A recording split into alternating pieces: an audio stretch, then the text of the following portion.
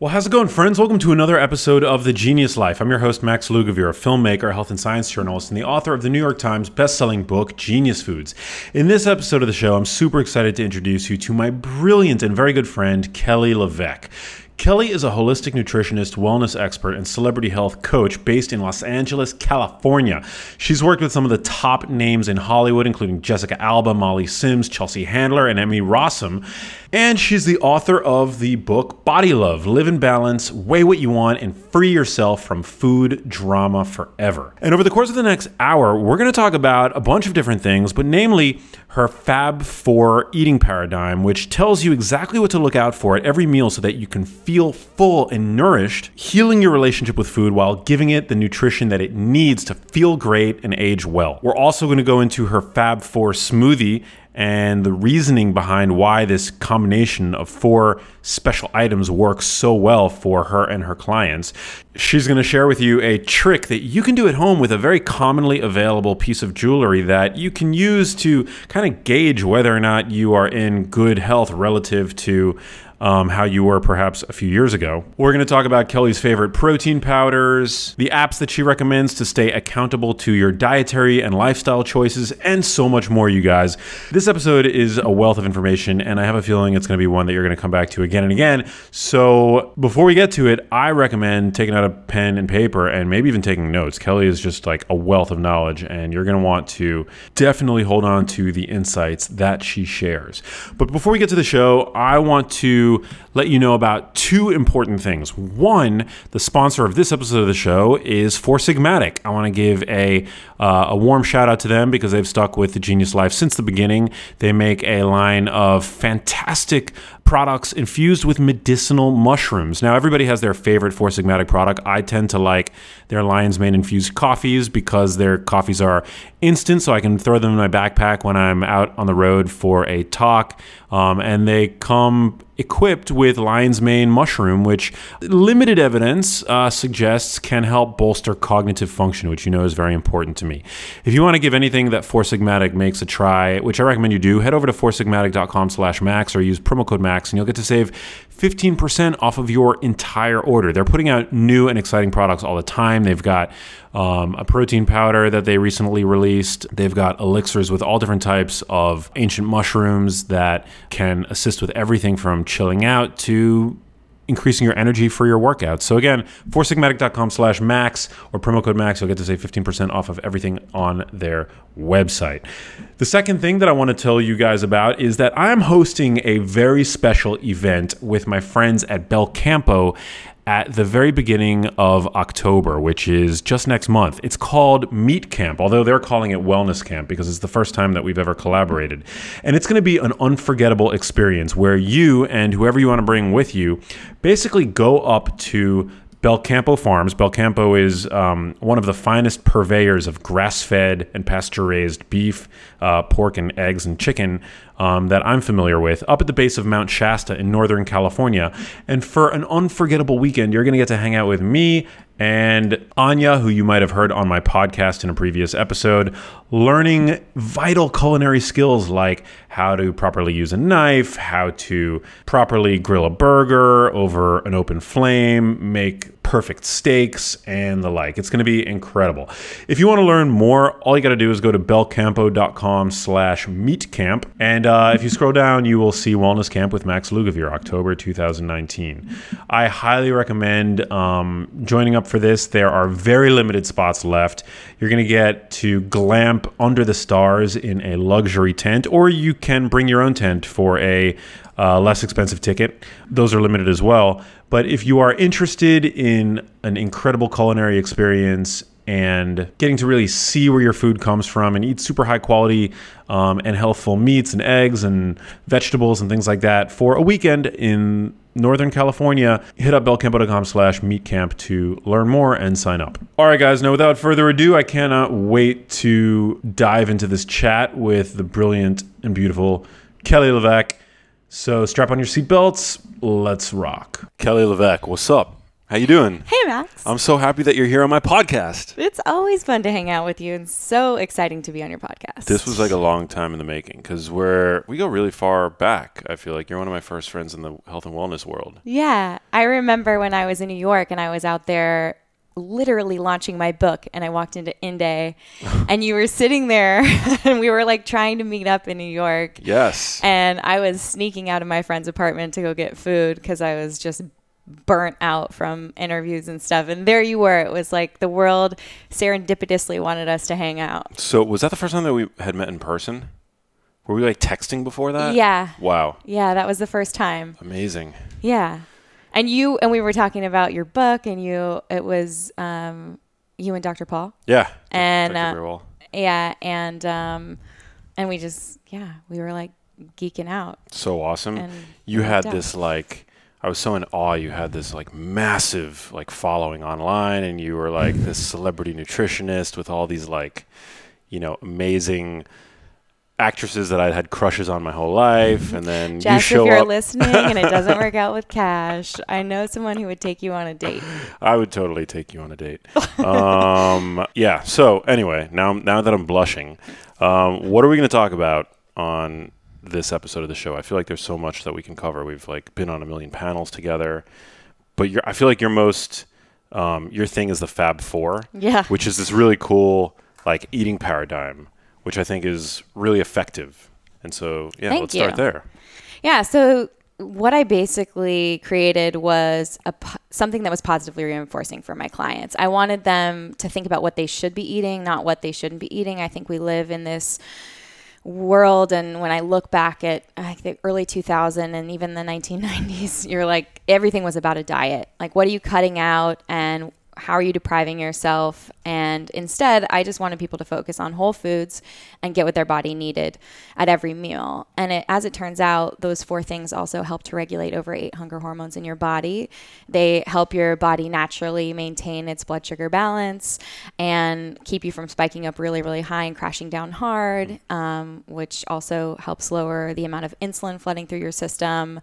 It's anti-inflammatory, it's cellular carbohydrates, which we can dig into too. But basically the Fab Four is protein, fat, fiber, and leafy greens, or something deep in color. So you could be someone who is paleo and you're having, a grass-fed steak and you're having broccoli roasted with a little bit of avocado oil. So there's your fiber and something green and some fat. And how can we add even more bang for our buck there? Can we have a mixed green salad to start? So it's always about helping my clients, whether, they're pescatarian and they're having, lettuce cup fish tacos, or they're out at a restaurant. Like I saw you went to Thai the other night and you love that place. So good.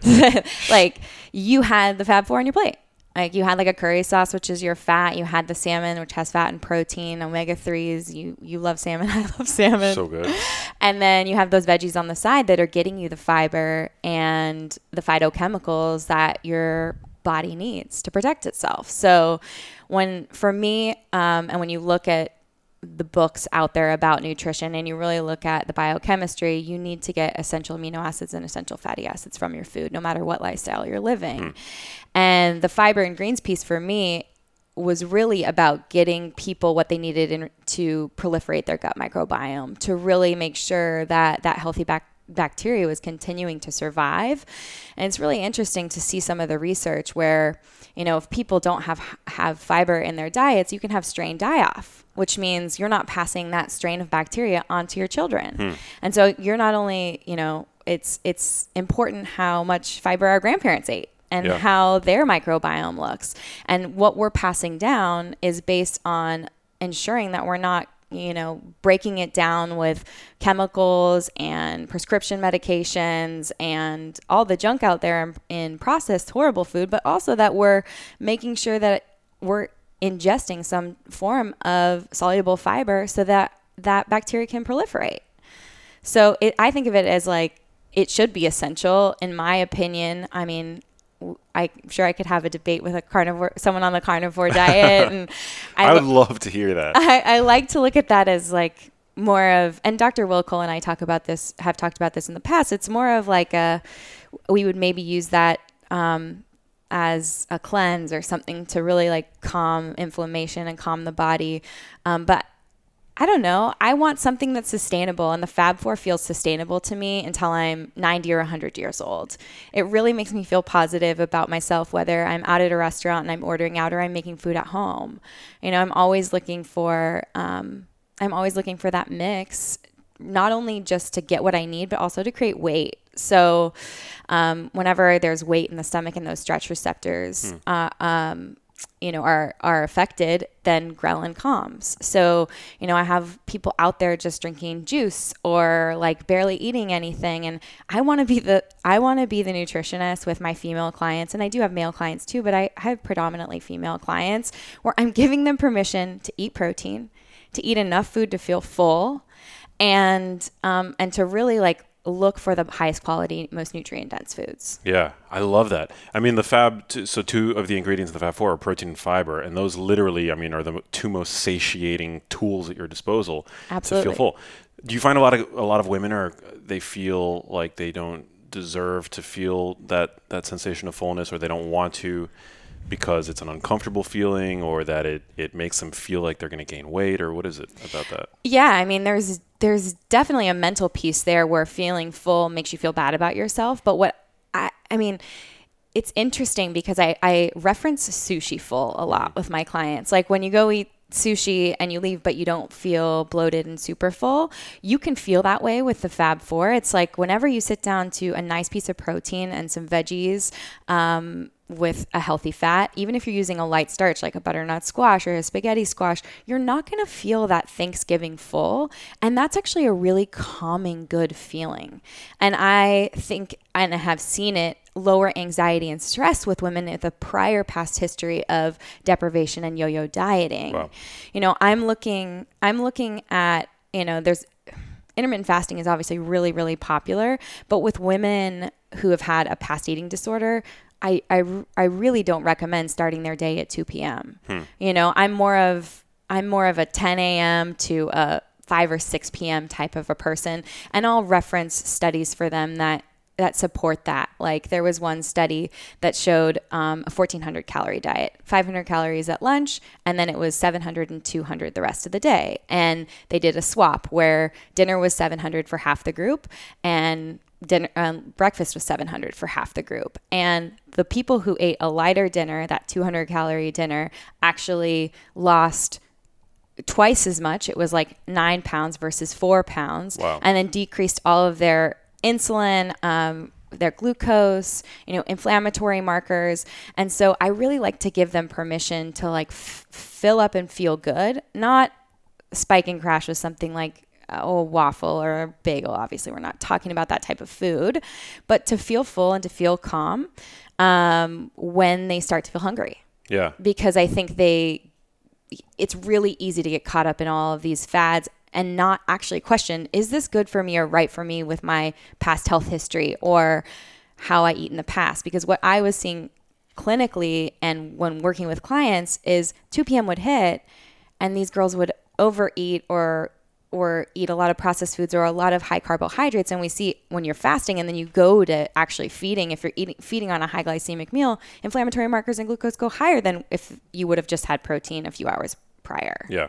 So, long story short, it really is just like working with clients and finding out who they are as a person and helping as a consultant, just looking at their day and saying, well, you could hit your goals by just bringing dinner to like the hour that my grandma eats. Yeah. It doesn't have to be rocket science. That's what I try to do. I try to eat relatively, like I used to, when I first became interested in intermittent fasting, I was less convinced that the window mattered, like where you were to place that window in terms of your day. Like I would eat from noon to 8 p.m. Sometimes I would wait until 2 p.m. to have my first meal, and then I would go until 10 p.m. But I think I'm, as the data continues to come out, and it's like an evolving science, as you mentioned, I'm more convinced that it's better to skew that eating window earlier in the day. So like, circadian sync. Yeah, I mean, right. We're diurnal creatures, right? So I'll eat from maybe like 10 a.m.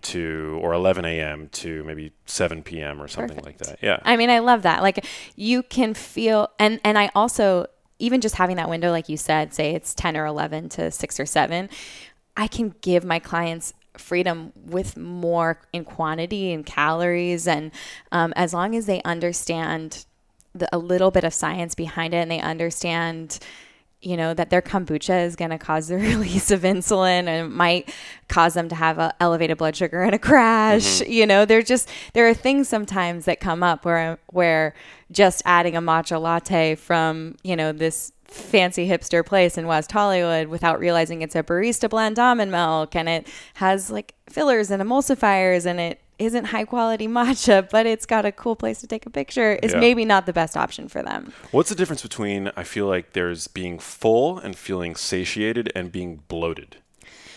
Yeah, I mean, well, I would say small intestinal bacterial overgrowth aside. So if someone has SIBO and they feel really bloated all the time, I would say you probably need to see a gastro or a functional MD and really get checked, do a breath test to check for that. But generally, I think personally, like bloated for me comes with processed carbohydrates, sugar, or alcohol. And if I pull that from a client's diet, it could even be, and for some, it might even be grains or beans. Like it's really depends on the person. It really depends on how those are processed. Are they sprouted? What's the quality, right? But if we're pulling back to really those healthy pasture-raised proteins, vegetables, even cooked vegetables versus raw vegetables, and healthy fats, and they eat a meal, they really shouldn't feel bloated. Yeah. You know, and I think people automatically assume, oh, they're going to feel bloated if it's a fat and salt heavy meal. And that isn't always the case at all. Right. You know, that can actually make you feel calm and satisfied, right? So fat can initiate the release of cholecystokinin. Fiber will double it. So what? Good. CCK. CCK. Yeah. So our old friend CCK. I've never heard of CCK. CCK, just what is that hormone? You geek on that. Man. Cholecystokinin, yeah, it's a satiety hormone. So it's released with the presence of fat, and when we're eating a fiber-rich diet, we actually can double the production. Wow. So it's and it's funny because I'm not a high fat diet. I just have had so many clients in the past, whether they're open about it with their friends or not, eating, you know, steamed broccoli and a lean chicken breast. And I'm like, we could all feel a lot more full if you had a little bit of like, you know, pesto with that. Or if you went for salmon or a grass-fed beef over this like quote unquote fat-free chicken breast that looks like the things that some of us stick on our boobs for a dance party. Oh my God. You know? Cutlets, right? Yeah, that's what we call them. That is so funny. I had a chat with, you'd love this guy, Chris Masterjohn. Are you familiar with him? He's a PhD. One of my favorite nutrition experts, and we talked about the lean chicken breast diet, which is like what any healthy eater of the 80s and 90s would have basically focused on for their primary source of protein, right? Like the lean chicken breast, because lean protein was like what we want to do to avoid the nasty saturated fat and cholesterol and things like that. Right. But there's so many problems associated with that diet. I mean, first of all, you don't get the healthy fat, but I mean, what we talked about was like the lack of collagen, vitamin D, B vitamins, like all the good stuff that you get from salmon or grass-fed beef or even egg yolks. Exactly. I mean, healthy fats, healthy animal fats. People are so afraid of it. So how do you, when you get a client and you're just starting to initiate the Fab 4, like how do you get them to start eating more fiber so that they aren't bloated? Because I feel that sometimes if you just plunge right away into like eating lots of, more legumes or more cruciferous vegetables, then you can get that like bloated feeling, right? Right. So one of my favorite fiber sources that I don't find adds a lot of bloating is acacia fiber. So acacia fiber is from the acacia tree. It's a powder. And I don't do, I obviously do use protein powders. Majority of the fiber in some of my smoothies are chia and flax. But acacia fiber is really interesting. I've blended it into dressings and on smoothies. It's 100% soluble fiber, and it with 2 tablespoons gives you 10 grams of soluble fiber. Wow. So even just like 1 tablespoon into a dressing or into coffee is great. And what's interesting is when you look at it, the majority of Americans get 13 to 15 grams of fiber a day. You know, our ancestors got close to 100. The USDA recommends 30 grams, but majority of us aren't even getting 30 grams. When you look at how hard it is to get even 10 grams of fiber in one meal, for a lot of us, that's tough. I mean, we go to Erewhon a lot and we get that protein meal. I know it's like, we're so lucky that we have that grocery store close to us, over by me on the west side and over here by you in WeHo, because they use such quality things. But when you look at that, even that little meal, a cup of broccoli is 4 grams of fiber.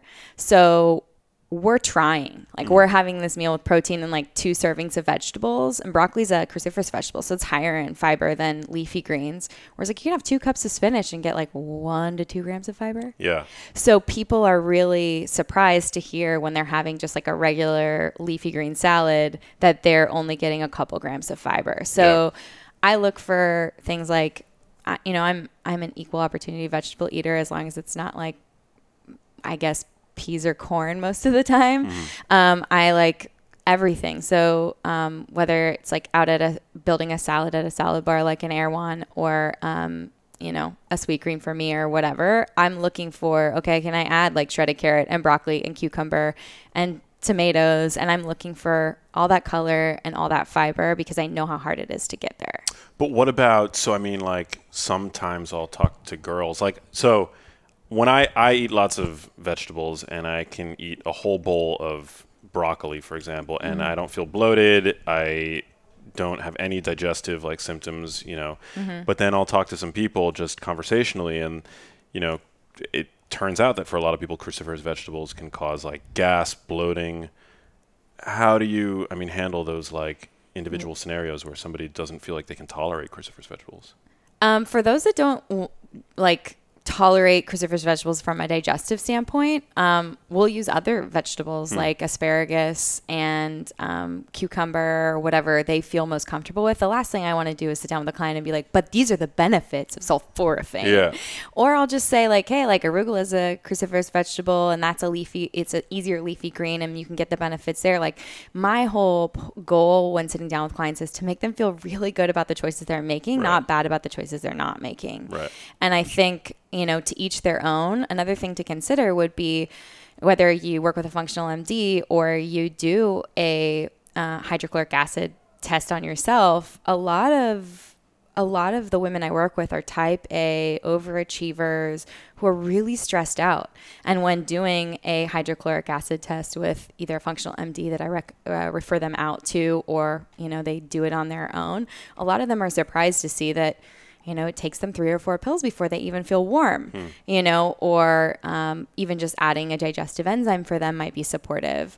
I'm not in the game of recommending a bunch of supplements. I like to have diagnostic testing and blood tests and a functional MD on my team when making those recommendations. I'm really a minimalist personally, a good multi with Bs, an omega-3D, magnesium at night maybe, digestive enzymes if I'm feeling really stressed out.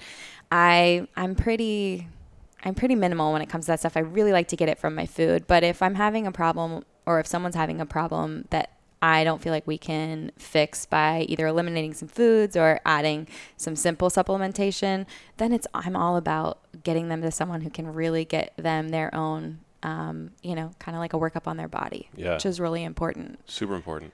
So, so not being able to digest certain foods could be a function of just not having enough stomach acid? Yeah, wow. Absolutely. So, and people are so afraid of stomach acid, right? Acid reflux. Oh my gosh, I have too much stomach acid. I'll just take a proton pump inhibitor like an Acifex or a Prilosec, and I will shut down proton pumps in my stomach that release hydrochloric acid. That's a huge problem. You're talking about not absorbing calcium. You're not absorbing the nutrients from your food. You're not digesting and breaking down your food. The probiotic bacteria that lives in your gut it's not fermenting it the right way. Right. It's that's a Band-Aid fix that's going to cause major problems later. Yeah. So for me, it's like the importance of stomach acid. First, you'd want to make sure the lower esophageal sphincter doesn't have any type of hernia and it completely closes. But another thing to remember is the suction and the actual closing of that sphincter happens because the acidity of the stomach is so high. So if you're not having a strong closure there, you might actually be low in stomach acid and having acid reflux. So that's what functional MDs will look at. They'll actually supplement with hydrochloric acid. You feel like you have acid reflux. Why should you be taking acid? But what they find is acid reflux goes away. Wow. So it's all that counterintuitive stuff that I get really excited about and like to have people who see, like I guess a traditional MD really sit down with a functional MD and look at like maybe like what is the issue. Like I just had a client the other day and she has polycystic ovarian syndrome, which is insulin resistance manifesting itself in your ovaries and it's the number one cause of infertility. And her blood test, like a regular Quest diagnostic, basic bare bones blood test shows, her glucose is fine or A1C is fine, which that's a totally other story why that might not be the best diagnostic test. But like looking at that, she's fine. And I was like, you know what? You're having a massive amount of anxiety anytime you eat anything that has like a form of carbohydrates in it. I want you to use a glucometer. And we got her a glucometer for $50 from CVS and she tracked it. And 10 days ago this happened. And she texted me over the weekend and she's like, my blood sugar is up to 170. 2 hours later, it was 210. I was like, you need to call your doctor. We're not even in pre-diabetic state here. We're like in a diabetic state, but she has such her body just hyper responds. Blood sugar jacks up really high. She's producing a bunch of insulin. She's crashing really, really hard, but it's staying elevated for a few days. And, we know that elevated blood sugar in women especially is really hard on the brain, and that's scary. Mm-hmm. But her diagnostic testing is showing, she's fine. Wow. Her blood sugar, her fasting blood sugar the day she took her Quest test, when she was eating probably clean leading up to it, isn't 85. Nothing that would flag a doctor to be like, that's really high for fasting blood sugar. Wow. So she was having all those like postprandial spikes, like those like... Yeah. Wow. So we were testing. So we would test fasting and then I have her test like right before she eats just to get a baseline. And then we'll do an hour, 2 hours, and 3 hours after her meal. And every now and then I'll do that with a client. I'm not... Like I said, I really don't want people to feel like they're on a diet or feel anxiety about the way they eat. That's not what I'm looking for. Right. But if I have someone who really likes numbers and really wants to understand how specific foods affect them, because you could eat a pizza and I could eat a pizza, and based on our digestive juices, our, like everything that's happening in digestion, and we're chewing, like what does our gut microbiome look like? What are our hormones like? The effect on us individually is so drastically different. Yeah. And so that's the cheapest way and the most accessible way for me to give my clients a little more information. Yeah. And, it might be something where her doctor might recommend something like a metformin. So we're waiting to find out what his recommendation will be. And I don't, with my past life being in like Western medicine and medical, my first job out of college was pharma. Talk about love and other drugs. Really? Kill yourself. No, I'm just kidding. It was my way of scratching the itch of nutrition because I got to read studies and explain them to doctors every day. But yeah, it'll be interesting to see. I'm not totally anti-medication when it comes to certain things that can support people. Right. But it's been a great learning, for us to see like how she really is affected. And these were grain-free tortillas at a taco party that she had. Wow. So we're not talking, she like went off the bandwagon and like had Dr. Pepper and Funyuns. Oh man. Which in my past life would be great. Really? I want to know about your past life. So what made you decide to go down the path that you went down, like, and become a nutritionist and the Be Well by Kelly that we know of today? Like, give me sort of like the backstory. Well, I called my dad the summer before my senior year of college at SC, and I started crying and was like, I should be pre-med or an RD or kinesiology. Like I had taken Nature of Human Health and Disease and biochem, and I saved all my sciences for junior year and then had a meltdown and was like, this is what I'm obsessed with. I knew that I always loved health and nutrition. Like my favorite class in high school was health, and I read all the books, and I had Shape and Women's Health and all sort of the light touch points delivered to my house when I was in high school.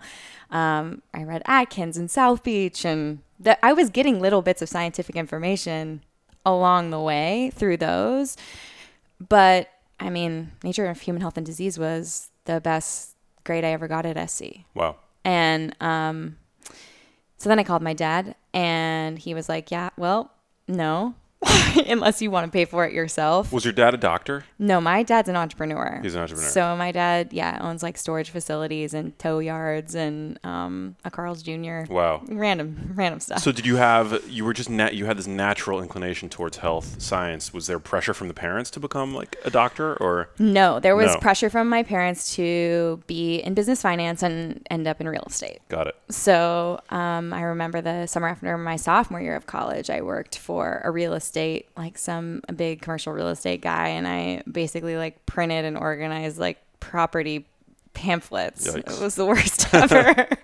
So, but it really solidified that I still really loved this stuff, and I could make it a career if I wanted to go be a doctor. But I didn't think about the career that I have now as being even an option. Mm-hmm. When I think about sitting down as a consultant with clients and just looking at their day and seeing, okay, you travel for work, or you're at home, or you have kids, and I'm really working on those daily strategies to implement healthy eating. Like we talk about the things like intermittent fasting and their blood tests and the initial consultation.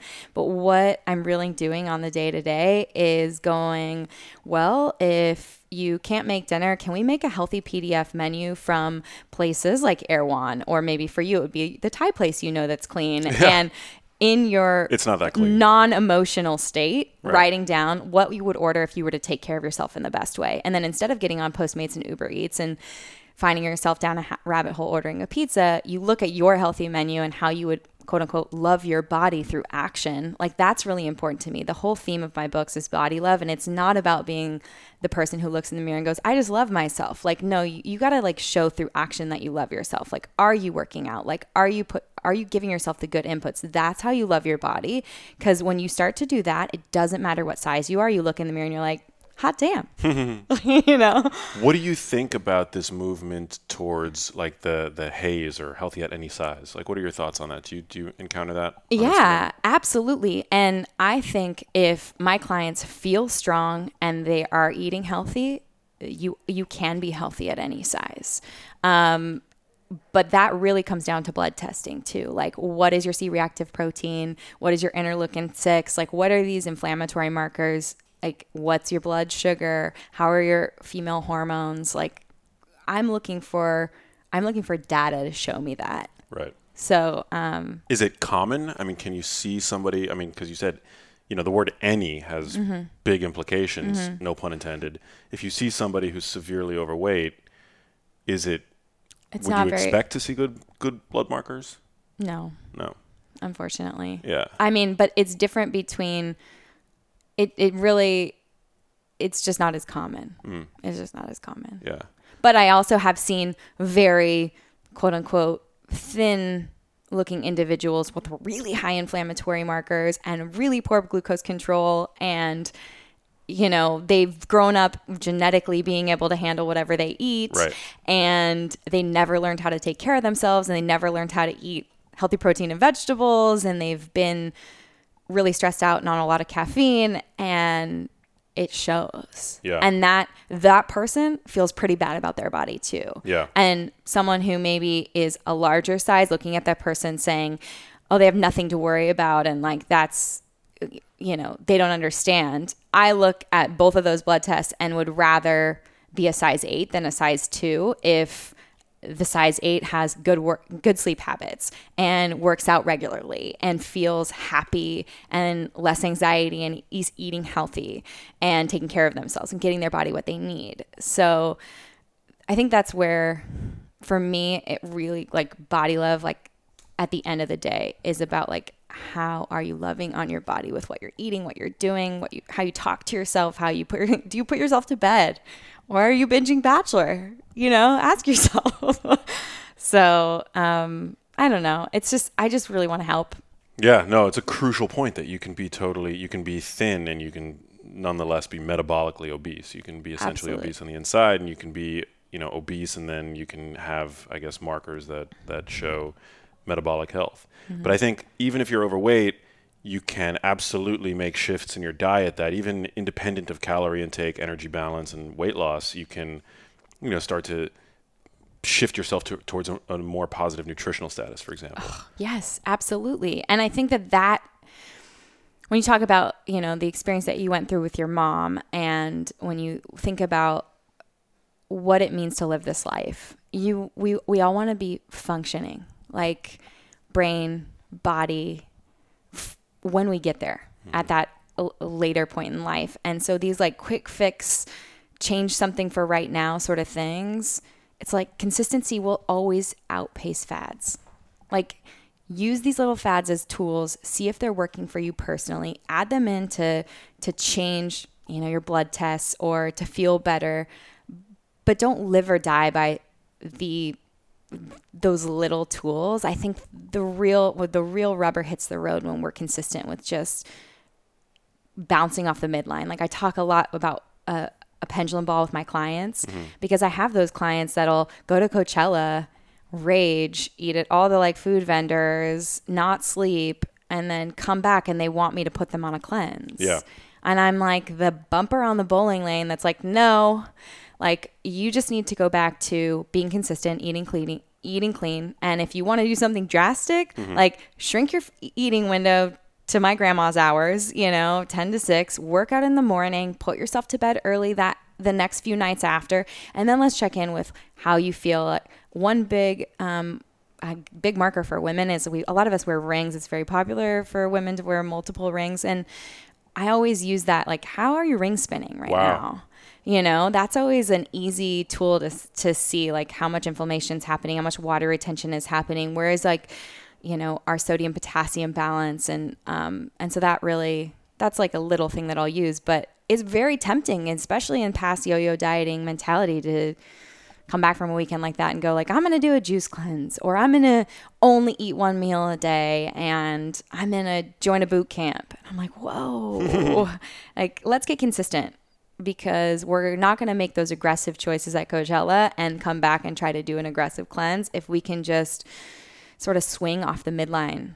And it's really popular. It's really, it's something that like a lot of women that I work with want to do, is they want it to be a perfect day where they're controlling everything perfectly. Their food is so emotional. Like we grew up, I mean, I don't know. I'm pretty sure probably in the same way. Like my mom would be like, you scored 3 soccer goals. Let's get, 31 flavors, like you got an A on that test. Like I'm making you whatever, And my mom used to fry, I mean, she still does, like tacos in vegetable oil, like taco shells and taco chips. And every time I come home, I'm like, Mom, we can't do this. But the fact that my mom is like putting spinach in a smoothie instead of cracking a red can of Coke every morning, like I'm making strides with her health, and it's meeting people like my mom halfway and saying like, how can we look at the things that are really creating inflammation in your body or might be causing breakdown, and make swaps. Yeah. And then we'll go for those reach goals of like quote unquote perfect day. But like wellness is totally unattainable. There is no such thing as perfect. It's always like, how are you enjoying that journey? Yeah. Can you speak a little bit about, because you're a nutritionist to the stars, like you work with like people who are on the cover of People magazine all the time, like you were just in People magazine. I don't know what you're talking about. Pretty. I mean, that's 2 blushes in one session, Max. That was amazing. Super grateful. But you work with like, Jessica Alba, so there's like this like level of, I feel like the common perception that people have is that the bodies that they have and the health and the wellness that they have is like unattainable. What's like the secret sauce? Like, is it that they get to work with like brilliant people like you who are maybe like hard to reach for, an average person or not? Or is it that they work with the best trainers? Or is it like simple things that people listening to this podcast can do and integrate? Is it like... It's just the consistency. Like they get to outsource their to-do list. Like, would you eat healthy and work out if Max, some trainer, showed up at your door? Bang, bang, bang, bang, bang. Max, let's go work out. Like, you'd have to go work out. You signed up. Like, some of them, the ones that don't get the bodies that they want and we're not meeting, maybe I have like specific goals for a role and we're getting measurements done and they have a cat suit to be in or something like that. Like, they have deadlines. It's their job. Let's keep that in mind. Like most of us have jobs that require us to sit behind a computer at a cubicle, really the most unhealthy type of job, right? Their job, it requires them to kind of look a specific way. So there's one thing. But two, it's like people who hold them accountable. So I'm always looking for, even in my personal life, ways that my friends or other people can hold me accountable, or if I'm having a hard time doing it myself, because self-motivation, it's one of those things that we can get discouraged. Like I have clients who get on Instagram and look at other hot girls or these what the bodies they quote unquote want, and they get discouraged and go eat cookies versus going to the gym, you know? So it's really getting tribal and using your community to support you. I think that your community can be so valuable, and they might be paying to have someone help them work out or give them a facial or a chef that makes them meals. And I might be talking to their chef more than I'm talking to them. But it's really easy to implement something when it's easy. Yeah. Or when you have accountability. And so I'm always looking for ways to hold other people accountable. Like I just started using this app called Spar, which my friends Blake and Kyle started. And what this app does is it's like Snapchat, but it's video check-ins. And so I'm doing a Fab 4 smoothie challenge where you have to drink your smoothie by 11 a.m. Wow. And it's 21 days. And guess what? If you don't drink your smoothie and just post the video, like I wore my retainers in one video. This is like, it's not trying to be cute. You can just post the smoothie. It's accountability. If you don't post it, you pay $4 because you missed your Fab 4. And so then all the winners, we split the winnings. So what ends up happening is they get greater than 90% follow through from people using this app. So there are things like that app, which can really help people and hold them accountable. Or maybe you're like, I want to do breath work or meditation. Like for me personally, the meditation apps don't work that well. Like it just feels like another thing on my to-do list, where I love the app State, which is Brian McKenzie and Dr. Huberman, and it's a breathwork app. Huh. And you, depending on which one you click, you can do breathwork to feel focused or to prepare for sleep. And it's like a couple minutes. Wow. So those type of things that either can support you because they're giving you the tools or they're giving you the accountability, that's all that they have that you don't. Yeah. And it doesn't have to be a chef that's costing thousands of dollars. Like it could literally be you and your friends getting on the Spar app and saying, let's do meal planning every Sunday for a month. Let's do it together.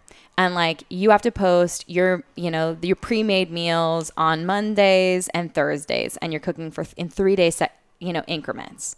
That wouldn't be that hard. And if you were doing it with your friends and you got excited about it, you would just do it and it'd be done. Yeah. So true. Having people that you're accountable to. And if you don't have friends in your life that are going to hold you accountable and demand better from you or the best of you, then use social media, use an app, use whatever you've got to stay the course. Right. I've had people, like I have a client who decided, like really wanted to get into Pilates and kept like kind of falling out. Like she just was like, do it one day a week. And I'm like, this is the kind of workout where you have to get really consistent with it because you're not lifting really heavy. Like, and I really feel like this is something that you would have the quote unquote Pilates body if you got really consistent with it. And she just couldn't do it. And I'm like, you know what? They're doing a teacher training.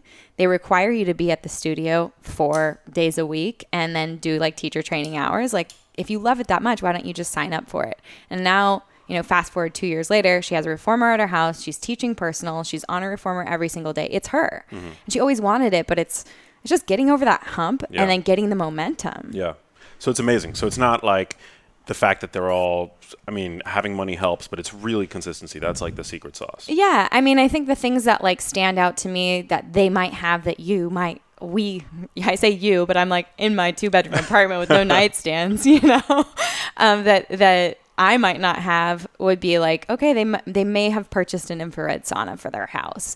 They may have a chef that gives them their meals. But I'll tell you right now, and Max will too, like if you want to do intermittent fasting, get up, wait a few hours before you work out first, eat after, like, and have an early dinner. Yeah. You did it. Like, and there are things that I've used in the past. Like there are these little containers on Amazon with a lock and a timer. So I'm not above having my clients buy these things for their pantry because they'll put their kids' snacks in it. And when their kids' bedtime hits, they set the alarm on the top of this little container and it locks them out of their kids' snacks at the time they decide. That exists? Yes. It's a container that locks for a set amount of time? Yes. I feel like that would also be amazing for like to put your smartphone in. Absolutely. For like a Shabbat from your technology. We should totally do a spar challenge with the locking food containers for your phone. Do you know what's the name of it so people can go and check it out? It's on my Amazon list. I'll send it to you for the show notes. We'll put it in the show notes. That's amazing. Yeah. So people ask me like why I should be able to not eat goldfish. And I'm like, no offense. I grew up mowing down goldfish, watching TGIF all the way through junior high. So if you have that nostalgic, I know what that tastes like. It does taste like fake cheese, but I still want to eat it. You don't need to feel bad about yourself about that. But it's like you wouldn't tell an alcoholic to go have a soda water at a bar. It's like they have to get over that hump of being non-emotionally attached to that. And so a lot of times I'll take someone and I will kind of like slow them out of their emotional attachment or pull them out in a slow way. So if I have someone who drinks Coke, I might say, okay, let's switch to Zevia. Now let's switch to something like a sparkling water that uses just a little bit of fruit juice or citrus. And then they're not as emotionally attached to the soda. Yeah. They're scared of it for sure, but they're not having that craving where they're driving home from work and they're like, I'm going to pull through fast food to get one, So it's that or it's cold turkey. There's 2 ways to do it and it depends on the client. Yeah. I personally feel like I have to quit my trigger foods cold turkey. Yeah. Because it's one, I've used the metaphor. It's like breaking the seal for me. Once I've had but just give me an example. One of Crosby's donuts. One of Crosby's donuts or cookies or just cracking open a pint of ice cream that's like marketed as healthy. I can't eat just like a quart. I can't eat the serving size. It's like impossible. No, for me. I know. I have to eat like half the pint or the whole pint. But for me, it's very easy to not break that seal. When I'm at a restaurant and the bread basket comes, I can totally easily not try the bread. But once I try the bread, it becomes exponentially more difficult for me to moderate my consumption. Absolutely. Yeah. And that's so many people too. And it gets to the point where I will tell a client, like, if you don't feel like you have the self-control to not have the bread, you might think that it's annoying, but you sit down, you look at the waiter and say, we're not going to have the bread, thanks. Yeah. Don't even let them put it down in front of you because, why are you torturing yourself like that and trying to show that you're mentally strong against these what you call highly palatable foods, Max? Yes. Like that is, you're just going to get up after having a bite and then mowing half the basket and feel really bad about yourself. Yeah. And that's not how you should feel about your food because you have better, bigger things to do that don't require you beating yourself up about your food choices. So let's not put things in front of us that are going to make us feel that way. Yeah. One of the one of the sort of keystones of your protocol that seems to be I get a lot of people, asking me what I think about, your Fab 4 smoothie. Yeah. But it's something that your clients begin their days with. And tell us about that. So what is this Fab 4 smoothie? Well, so a couple things. I started consulting in 2012, and this was at a time when it was the juicing craze and smoothie bars were popping up everywhere. And what I was seeing was a banana blended with a date with a tablespoon of goji berries, some granola on top, might sweeten it with agave. And if you wanted to add protein, the plant-based protein was an option to add. Wow. So what I saw was this complete misunderstanding of how our bodies worked on a biological level and what would happen. People saying, oh, it's fruit, it's good for you. I'm like, yeah, but we realize that most of the sugar that you eat is coming from beets, which is a vegetable. That's over exaggerating, but when you're blending it up, all that fruit, and it's sort of like pulverized out of its fiber cell and accessible to overfeed bacteria, spike your blood sugar, you're basically going to ride that roller coaster up and crash down. And you're going to be really hungry. Yeah. And if you're white knuckling it to lunch, most of the time I find that clients are looking at each other at their office and going like, what are we ordering Postmates for lunch? Mm-hmm. And they're wanting these things like pizza or like something that's going to make them feel like their blood sugar is coming back up. Right. So I tried to pull people off that roller coaster. And I did that with the Fab 4 smoothie. I just sort of like rang the bell on that these were not health foods, that, you know, that these smoothies and juice cleanses were not probably great for you because it's just easily digestible sugar. Yeah. And how do we actually make ourselves feel full? And how do we make a whole food smoothie? So what is in it is the Fab 4. So we pick a protein. You know, I've used collagen, which is high in glycine, which is great for synthesizing new collagen inside your body. I have used bone broth protein. I've used beef protein, which I'm really obsessed with right now. 100% grass-fed beef protein from Sweden, which gives you all your branched chain amino acids, plus 70% of the protein in there is collagen. Wow. It's a powder? It is. Wow. And the best part about it is when you try to get beef protein, all it is boiling beef down with hot water and dehydrating it. So there's not a chemical process where if you look at like some plant-based proteins, you're talking about chemical extraction via hexane.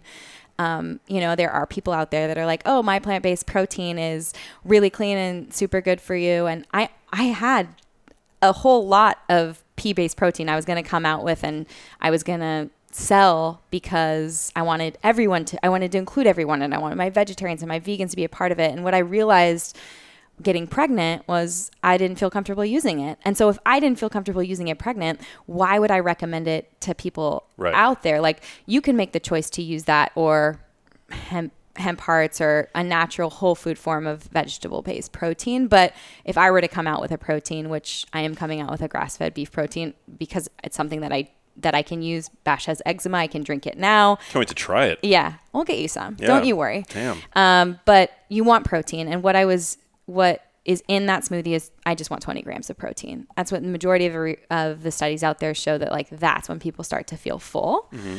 And so that's what I was looking for. And why the smoothie formula is pretty popular is, if you think about it, I was working with clients who weren't having any protein for their first meal of the day, and they were still feeling hungry, or they were having an egg, like one hard-boiled egg. Yeah. And I'm like, 6 grams of protein. Why? Like, I'm starving. Right. You know? So it has protein. Then it has a healthy form of fat. So the formula is your protein. You pick whatever protein fits your lifestyle. Fat. I like whole food fat that comes with fiber, like avocado, almond butter, cashew butter, coconut yogurt, coconut butter, which sort of tastes like frosting, if you've ever had it. So good. Yeah.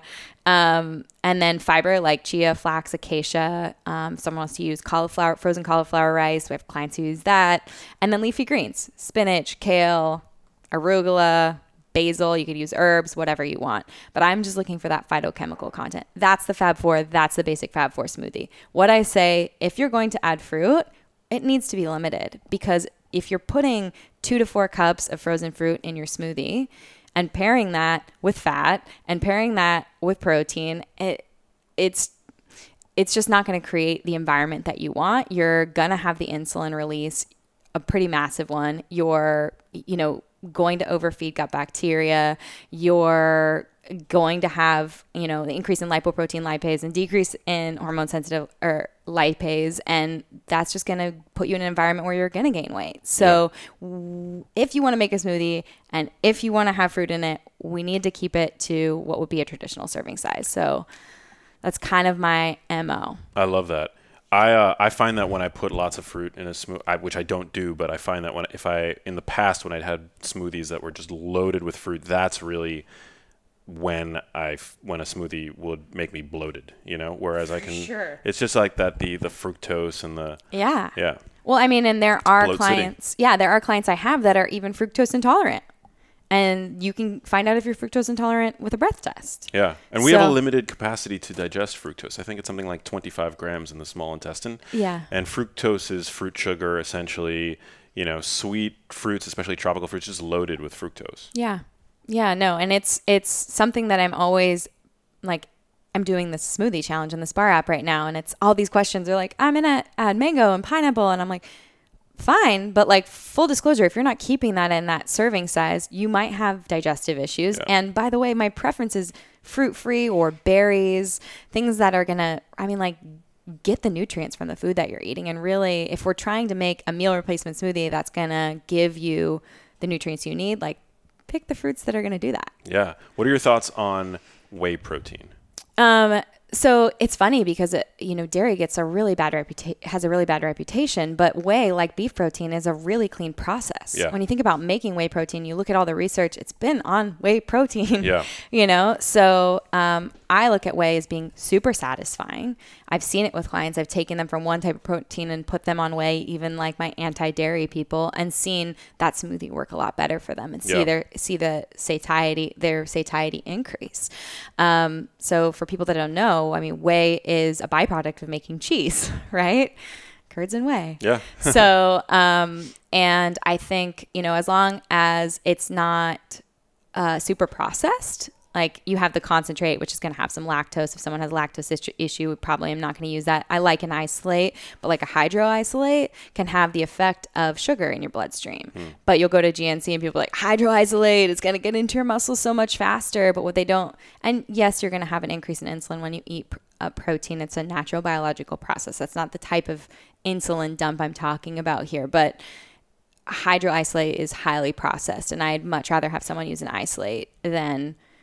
I'm open to a concentrate, like moms and people sharing smoothies with babies, and a lot of OBGYNs will recommend just a complete clean grass-fed concentrate.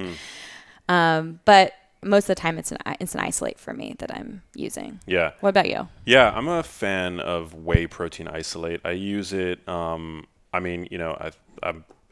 I exercise pretty regularly. I do to get swole. To get swole. I try hard, in the gym. And so I want to make sure that I'm hitting I don't have a specific number that I'm trying to reach, but I do try to prioritize protein. And whenever I feel like I've had enough protein, I try to just top it off a little bit with maybe a protein shake, either at the end of the day or before a workout. But I think whey is a great option.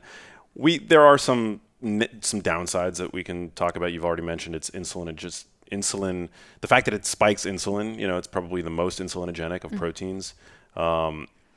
It's very rapidly digesting, but it's also, unlike I think many plant-based proteins, you don't have the risk of heavy metal contamination.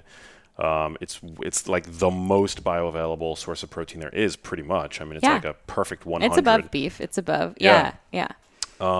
And there's also some evidence that it can bolster immune function, that it supports glutathione production because it's got a decent amount of cysteine in it, which is sort of the backbone to glutathione, which is your body's mother antioxidant compound. This is why I love you, Matt. Yeah. So I get down with whey.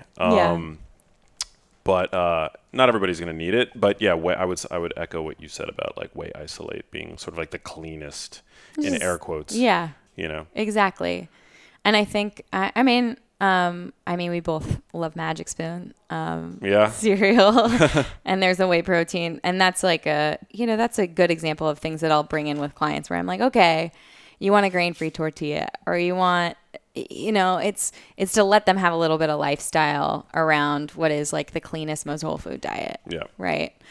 I think feeling full and getting enough protein really is, especially for women, and we sort of were chatting about this before the show. A lot of times I wrote this in my book.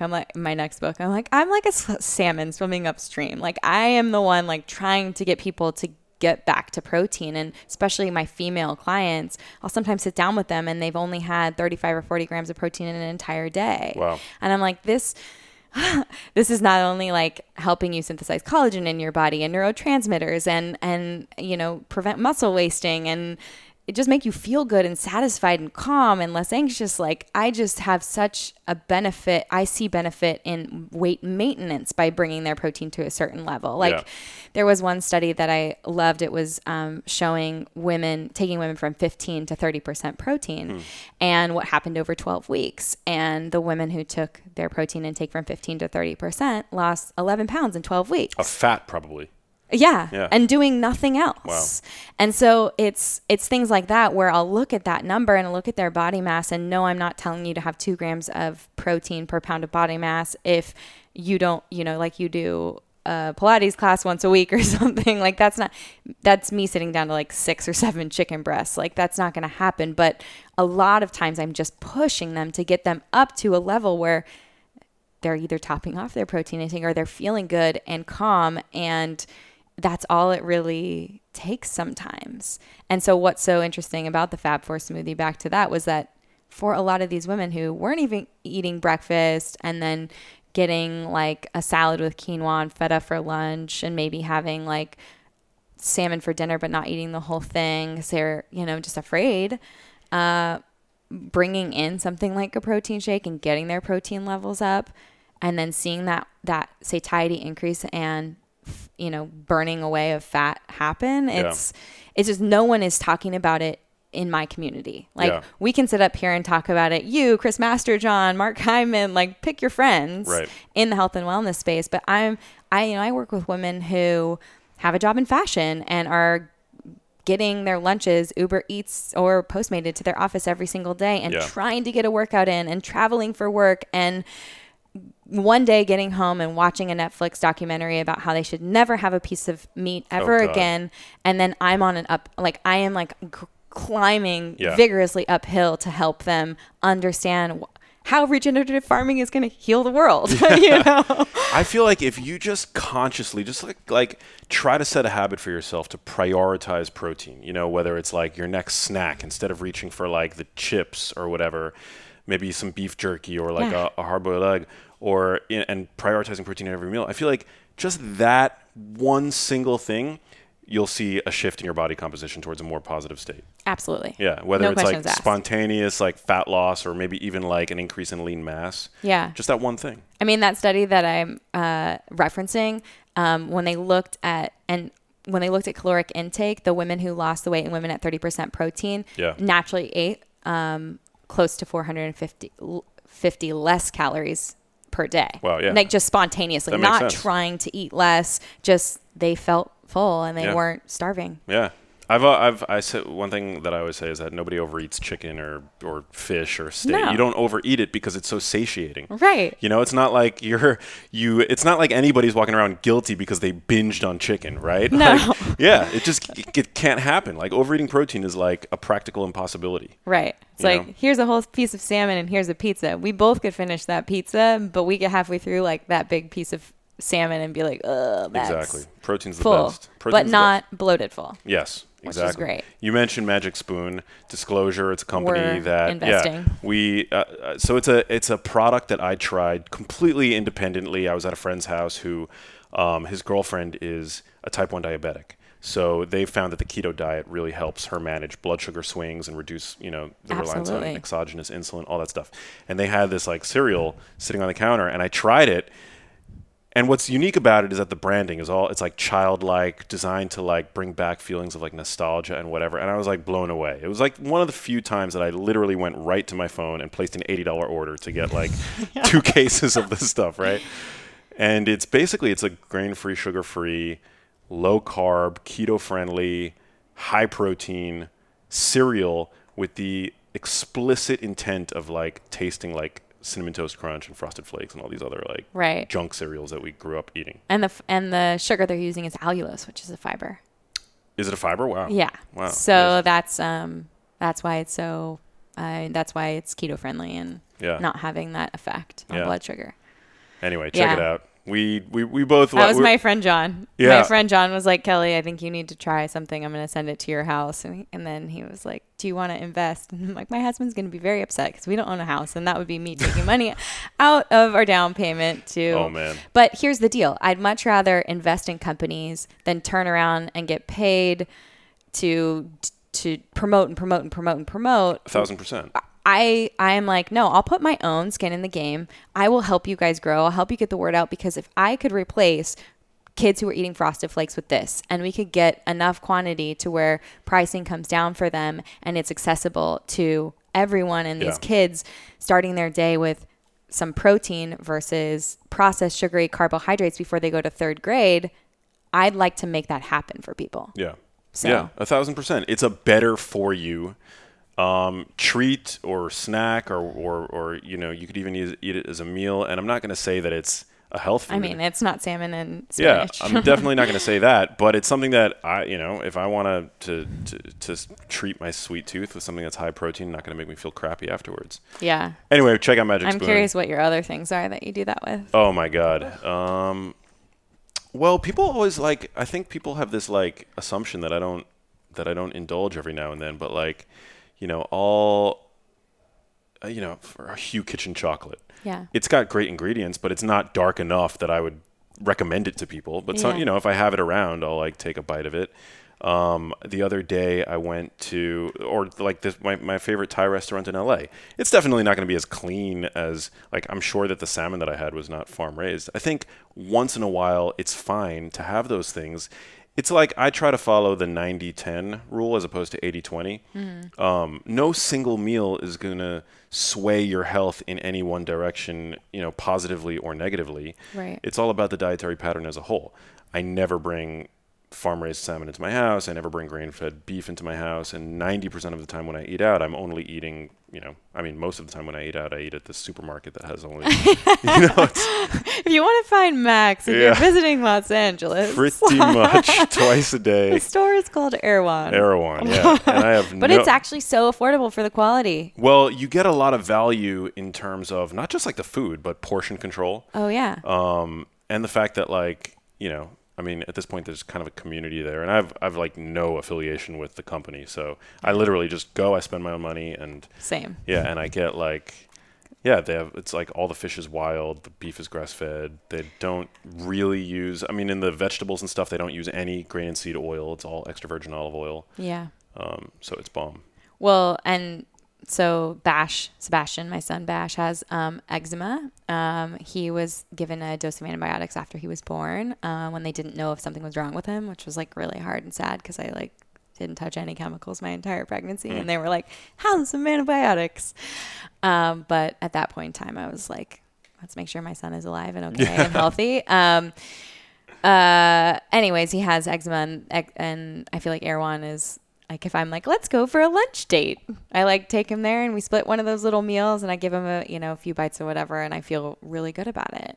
It's nice to know that there are options like that here. But I'm in the same boat as you. I think that people can really stress out, and I have clients who hermit and don't eat out with friends, and it's a hard line because you want to celebrate life and you want to enjoy and you want to try new restaurants, but you also, I don't know, you don't want it to be at the expense of your health, but there's also something to be said about the happiness that you get from connecting with community and sitting across the table. And so this is why I can't wait to have a house, because I'm just going to host dinners all the time. I can't wait. Yeah. I think when you're in these restaurants, I think you can still make an effort. You know, it's absolutely. not that I'm not I mean, you can still do the best that you can, I think, and you should, you know, Yes. when I went to the Thai restaurant, I don't get rice on the side. Instead, I'll ask for an extra side of steamed vegetables to soak up the sauce, whatever, instead of the rice. That works. Super effective. I don't get, I'll never get anything fried or anything like that. I mean, those are just that's 101. Yeah. But yeah, I mean, I think that you definitely want to live a little in the modern world, Yeah.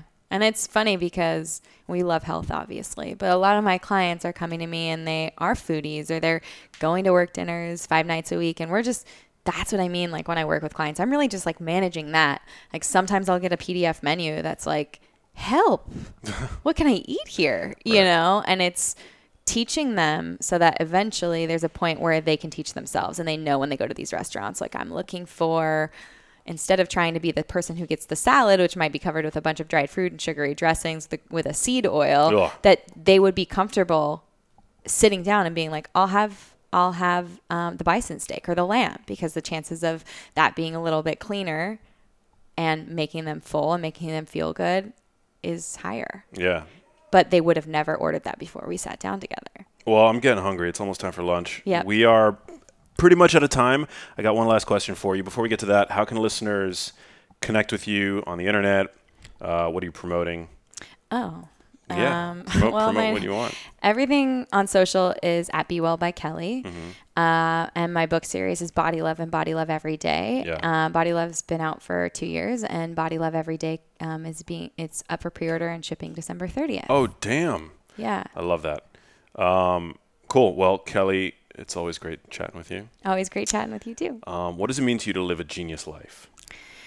I think to live a genius life is to always hold yourself and your friends accountable to really be better people and connect as a community and a tribe versus competing.